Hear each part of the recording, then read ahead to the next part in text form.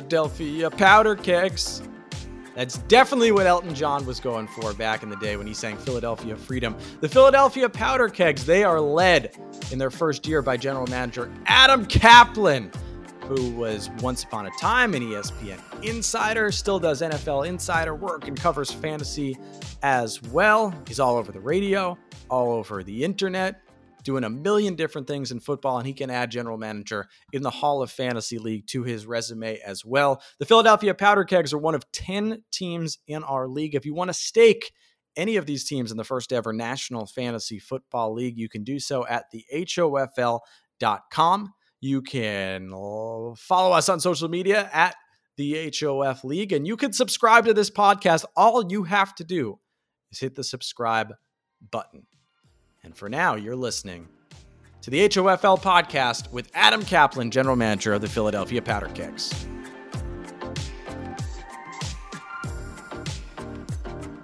The Philadelphia Powderkegs. That is a real name of a real team nowadays. That is the team in the Hall of Fantasy League representing the city of brotherly love. And Adam Caplan, we have as the general manager of the team, someone who I feel, at least from following you in the social sphere, that you understand Philly. You eat, sleep, and breathe Philadelphia. How do you think this city is going to embrace this new National Fantasy Football League team? Well, Jeff, good to be with you. Yeah, being from the area, though I live outside Philly, born and raised in the area. I have a friend who's from Wynwood. It's like we say, I'm like, that's Philly. That's Philly. That's on the Philadelphia side. That is, you literally could be from Wynwood. You could be in Philadelphia in a minute and a half. That's how close Wynwood is to Philly. But anyway, so yeah, as a reporter, I cover 32 teams, but being here, I always had an expertise in the Eagles, and I follow all the Philly teams, being a kid from this area. So I think it's pretty cool that my teams. I might actually shorten it to the Kegs. But the Powderkegs, for sure, is a strong name, and look forward to competing against some. The funny thing is, I know a lot of these guys are in the league, which is kind of cool, and that'll help with the smack talk. Oh, I'm sure. I said we just came off the last podcast episode was Joel Dolan and Graham Barfield, who you've done some work over there at Fantasy Points with, and they said, look, we're trying to do our best, but we really want to beat Adam. Like that's, maybe they're selling the expectations. I don't know if that's too low or too high, Adam, but you're right.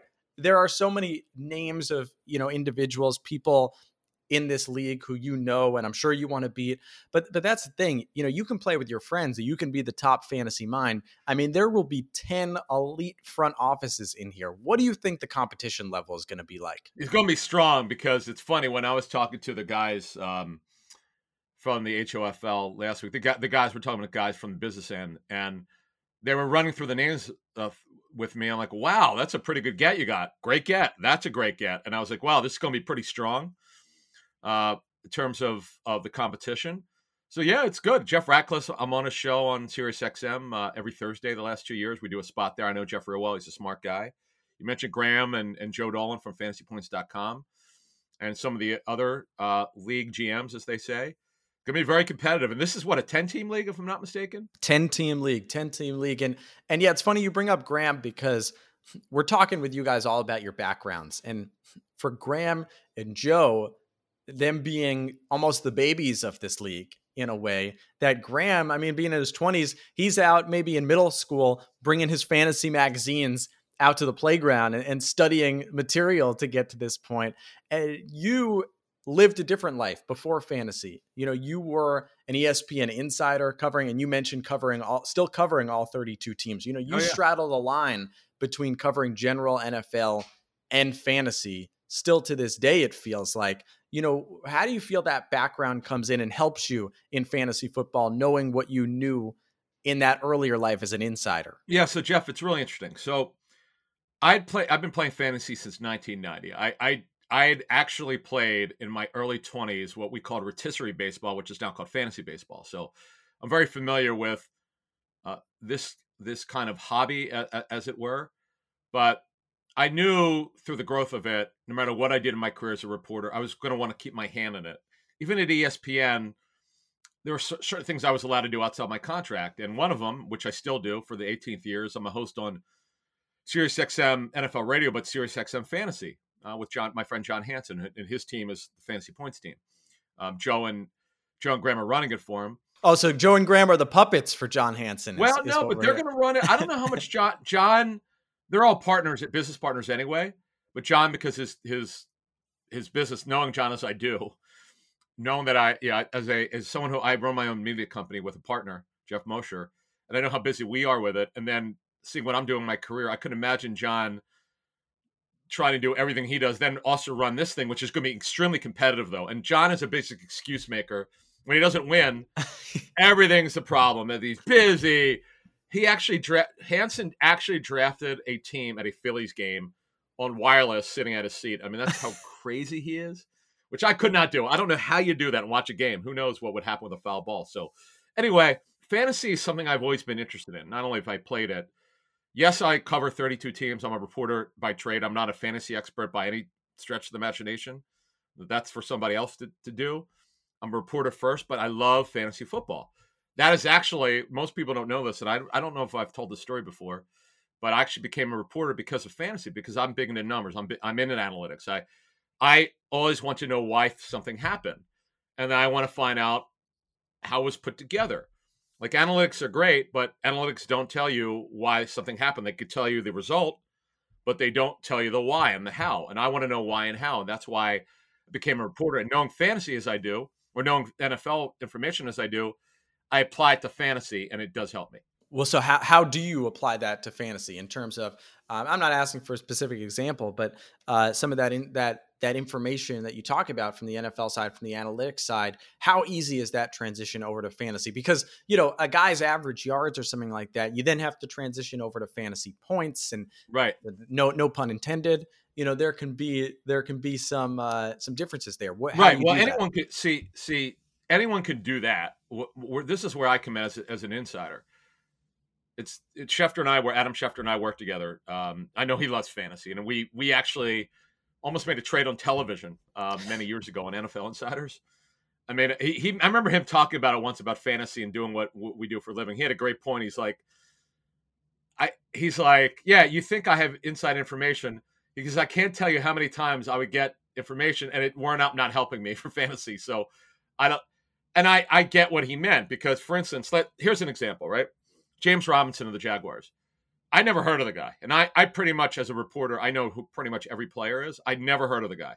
He wound up not getting drafted for the Jaguars. So I find out a week before that Leonard Fournette gets cut that Fournette's not doing well, and I should keep an eye on James Robinson. I'm like, an undrafted free agent? I'm like, I dismissed it. I didn't dismiss him. I'm like, all right, fine, I'll look into him.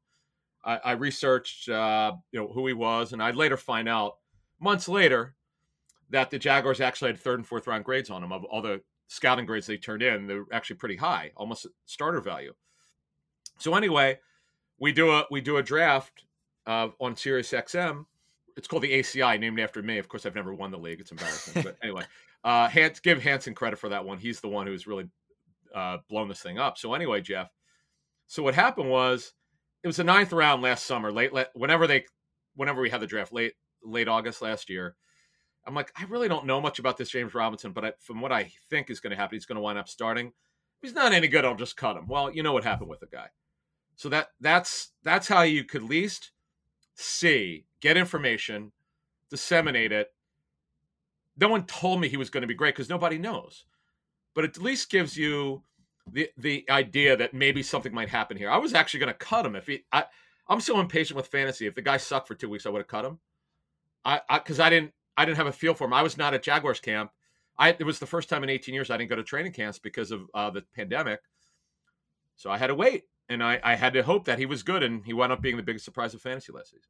So there's a lot to digest there. First of all, we actually used James Robinson as an example a couple podcasts ago. I think it was with Chris Harris, because we were talking to him about how he spends so much time watching game film. Yeah. And, James Robinson, I think there's a couple things here. First of all, from an insider perspective, I remember Devonta Freeman visited with the Jaguars about a week or two before the regular season, and I picked him up from a fantasy perspective. I'm like, the Jaguars have no running back. I ended up cutting him before the season. But in my mind, I'm like, here's a guy who has been a starting caliber running back. And look, he ended up on the Giants, I think, in week 3 or week 4. He was done. And he started. He basically was getting the carries for about 2 weeks before he got hurt. He was toast.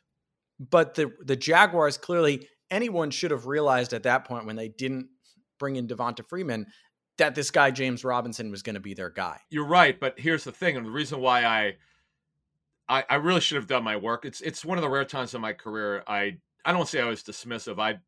The guy was put on my radar, but I didn't do a lot of work on him.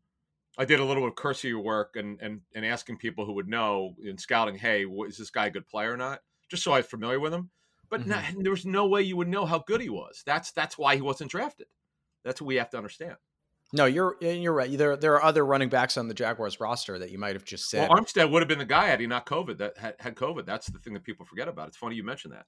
So there's one aspect of things, but this is a good, as I'm listening to this from an insider perspective, because all those analytics people, they can't really transition over college stats to pro stats. So maybe is it rookies that you could have an advantage in? Well, it's interesting. So we have our rookie draft in the Fantasy Points Dynasty League with Graham and Joe, and Joe's actually the commissioner, though he's in the league. He's the one who heads it up for us.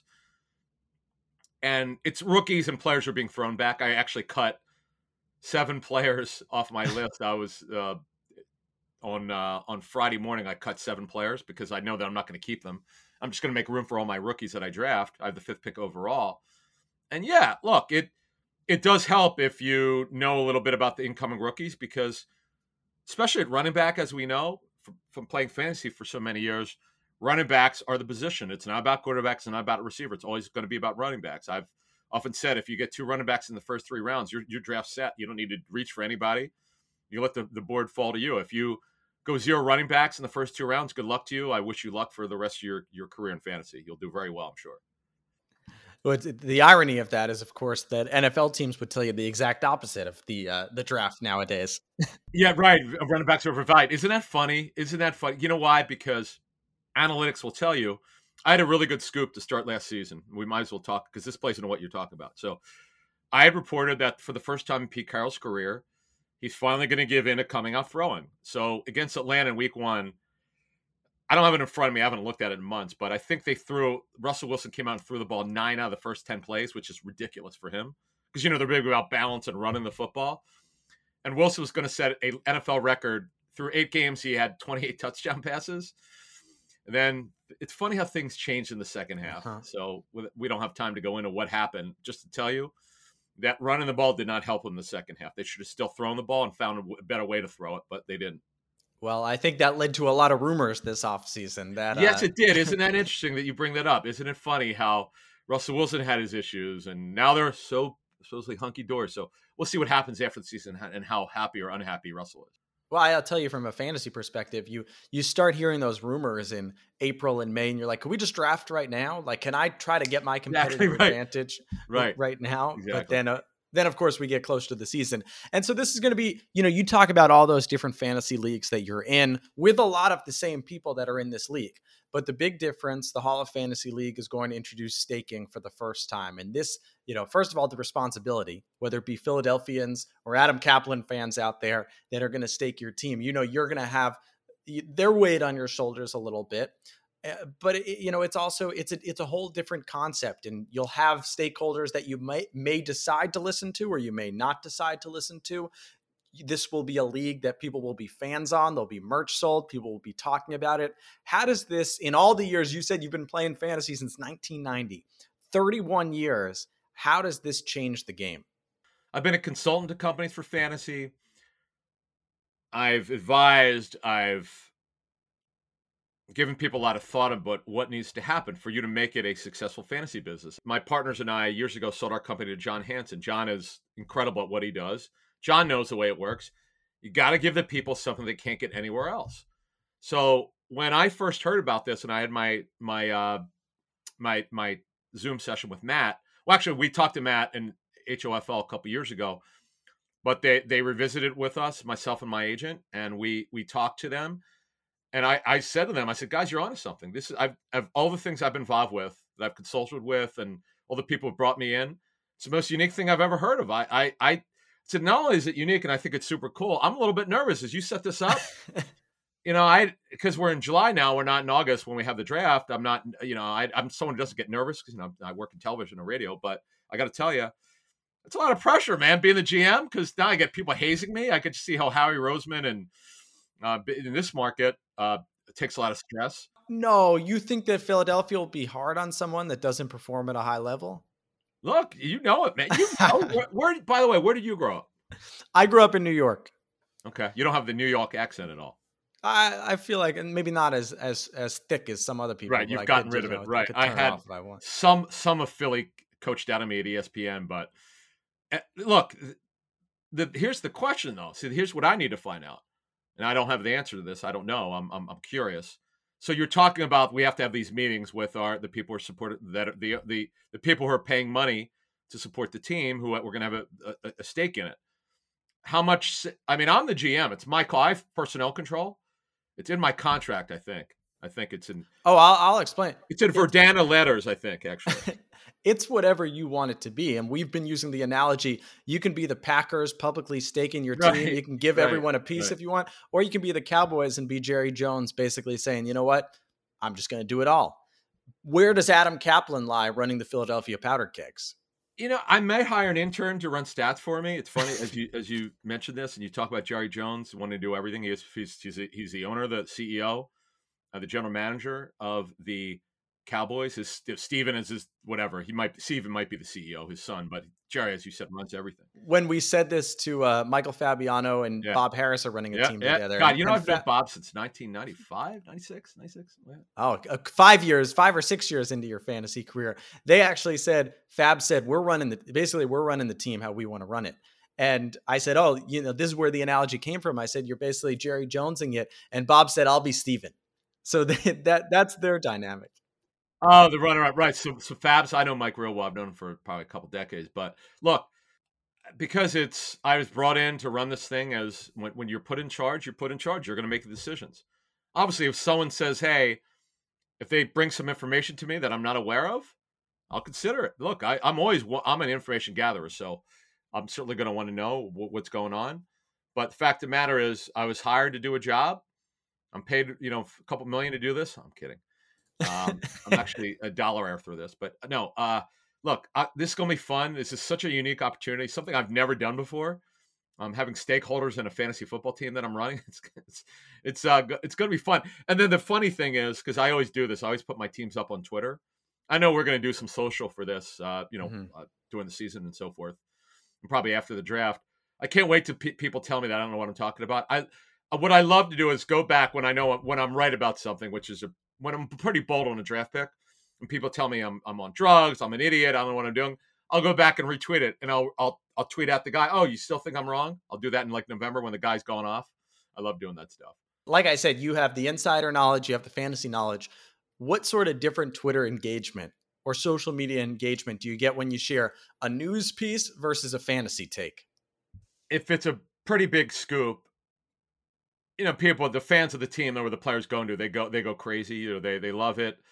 I don't, I just put the news out and I get out of there. Now, if it's like, let's say it's Sunday morning, I put out that Jeff Eisenband is not playing this Joe Smith is going to replace him. If it's a good enough piece, if it's good enough, I'll go, hey, listen, I might actually put a fantasy note. I think this guy's worth starting because of X reason. Like I could do that, but I don't do it as much anymore for time because I have so many things going on Sunday. But if it's for waivers, I might put something. I will do this. I've done this before. People love this. They'll favorite it because so many people, as you know, play fantasy. I will say this guy could have a significant role in their pass game this week. Not that the teams tell me they're going to get him 15 targets. But what I mean is the guy can catch the football. I know from a scouting perspective how gifted the guy is. So don't be shocked if he has a lot of pass targets this week. And that I do that for fantasy so to get people excited. I'm thinking about it now as you're talking about Sunday, and we could have asked anyone this. How do you keep track of all your fantasy teams? How are you going to remember who's on this team compared to other teams? I do waivers Tuesday night. Some years I have 2 teams. One year I had 11 teams when I was at ESPN. I was in the War Room League with a lot of us there from our insider group and a couple people in management and some of the just the general sports reporters there, which is crazy. That's a 16 teamer. What a crazy competitive league that is. Waivers are a joke. You're basically picking up retired players. But I would say that, I turn waivers and I spend a half an hour to 45 minutes every Tuesday night during the season. And then when I wake up, I'm someone who gets up early, 5:30, 6 a.m. on Sunday morning. I see if there's any news that comes out. And then, okay, I do my initial lineup turn in because God forbid something happens or I forget to turn them in at 5 of 1 or 1 of 1. I forget, stuff goes on and I forget sometimes. So that's why I turn them in very early on Sunday. My friends and I learned, we must have been 14 or 15 years old. We had a league, a 16-team league with 2 quarterbacks. We're like, oh, it's perfect. There's 32 quarterbacks in the league. This is, this is 10, 15, this is 10 to 12 years ago. 16 team. What are you guys nuts? Well, we realized the mistake. So we had a rule that Julian Edelman and Pat White were both actually qualified as a quarterback. I think this was like Edelman's rookie year. So you had to pick them up and drop them. You had to keep passing those 2 guys along. Pat White was running the Wildcat with the Dolphins at the time. Yeah. So you had to, that was the rule that we had, that we kind of solved some of the issues. Well, look, in this league, there are 10 teams. There's no excuse. Every team's going to be loaded. And you'd mentioned this in passing earlier. I've been in leagues with all of these guys before. I sort of know how most of them draft. They probably know how I drafted, kind of. And if you listen to SiriusXM, our fantasy show, when I'm on every Tuesday and Friday all year at 7 a.m. Eastern, I always will go, this is the way I do I give it all out. I tell them the way that I draft. They don't know who I'm going to draft, but they kind of know I'm not taking a quarterback in the first round. That I've never done that before. I'm not doing it like that. You want to draft a quarterback in a 10-team league in the first round? Hey, good luck to you. I don't want to share any of your secrets, but how does this being a 10-league team maybe affect the way that individuals draft? You talked about those running backs, first 2 of 3. That's not a secret. Most of the GMs in this league will probably try to draft 2 running backs in the first 3 rounds. How do you adjust? Basically, in a 10-team league, you could take more risks. You could wait for certain positions because a guy like quarterback, we'll see. I won't make my decision. I could draft a quarterback in the 3rd round. It just depends on how the board goes. But you can let players drop. Like you can let certain positions drop. You could take your tight end later. You don't have to take one early. Now, of course, if you're one of the top guys, you got to take one earlier. You just can let players drop further. And that is the point of a 10-team versus a 12-team, where in a 12-team in a super competitive league, you got to take players earlier that you would wait 1 or 2 rounds normally. These guys are too sharp. You mentioned that some of the guys are in this league. They're all sharp. You're just not going to get away with it. I've always said this about leagues. When people would call into our show on SiriusXM, I'd go, look, you know your league better than I. What could you get away with? What can't you get away with? If you feel like you're in let's say you live in a New York market, right? And there are a lot of Giant fans. Well, Barkley, not only will he go in the first round, though he's coming off a torn ACL, he might go in the top 4 if he has a good training camp and preseason, if he plays in preseason at all. Because in that market, he ain't getting past 4 or 5 because you know that these guys are Giants fans, okay? I'm old enough when you were a little kid, okay? Randall Cunningham was incredible for a short run in fantasy. He was going in the first round. Why? Because he ran the football. He was the ultimate weapon. You got to know you got to know your league and the people that you're in with. I know exactly who are the Saquon guys. I also have an auction league, so I know who you get to know who to run the price up on. That's the fun exactly. part. The false bids. I used to love it. I only did a couple in my career in playing fantasy. I didn't know what the strat. I read up on it. I asked friends, "Hey man, can you help me with this? I don't know what the hell I'm doing."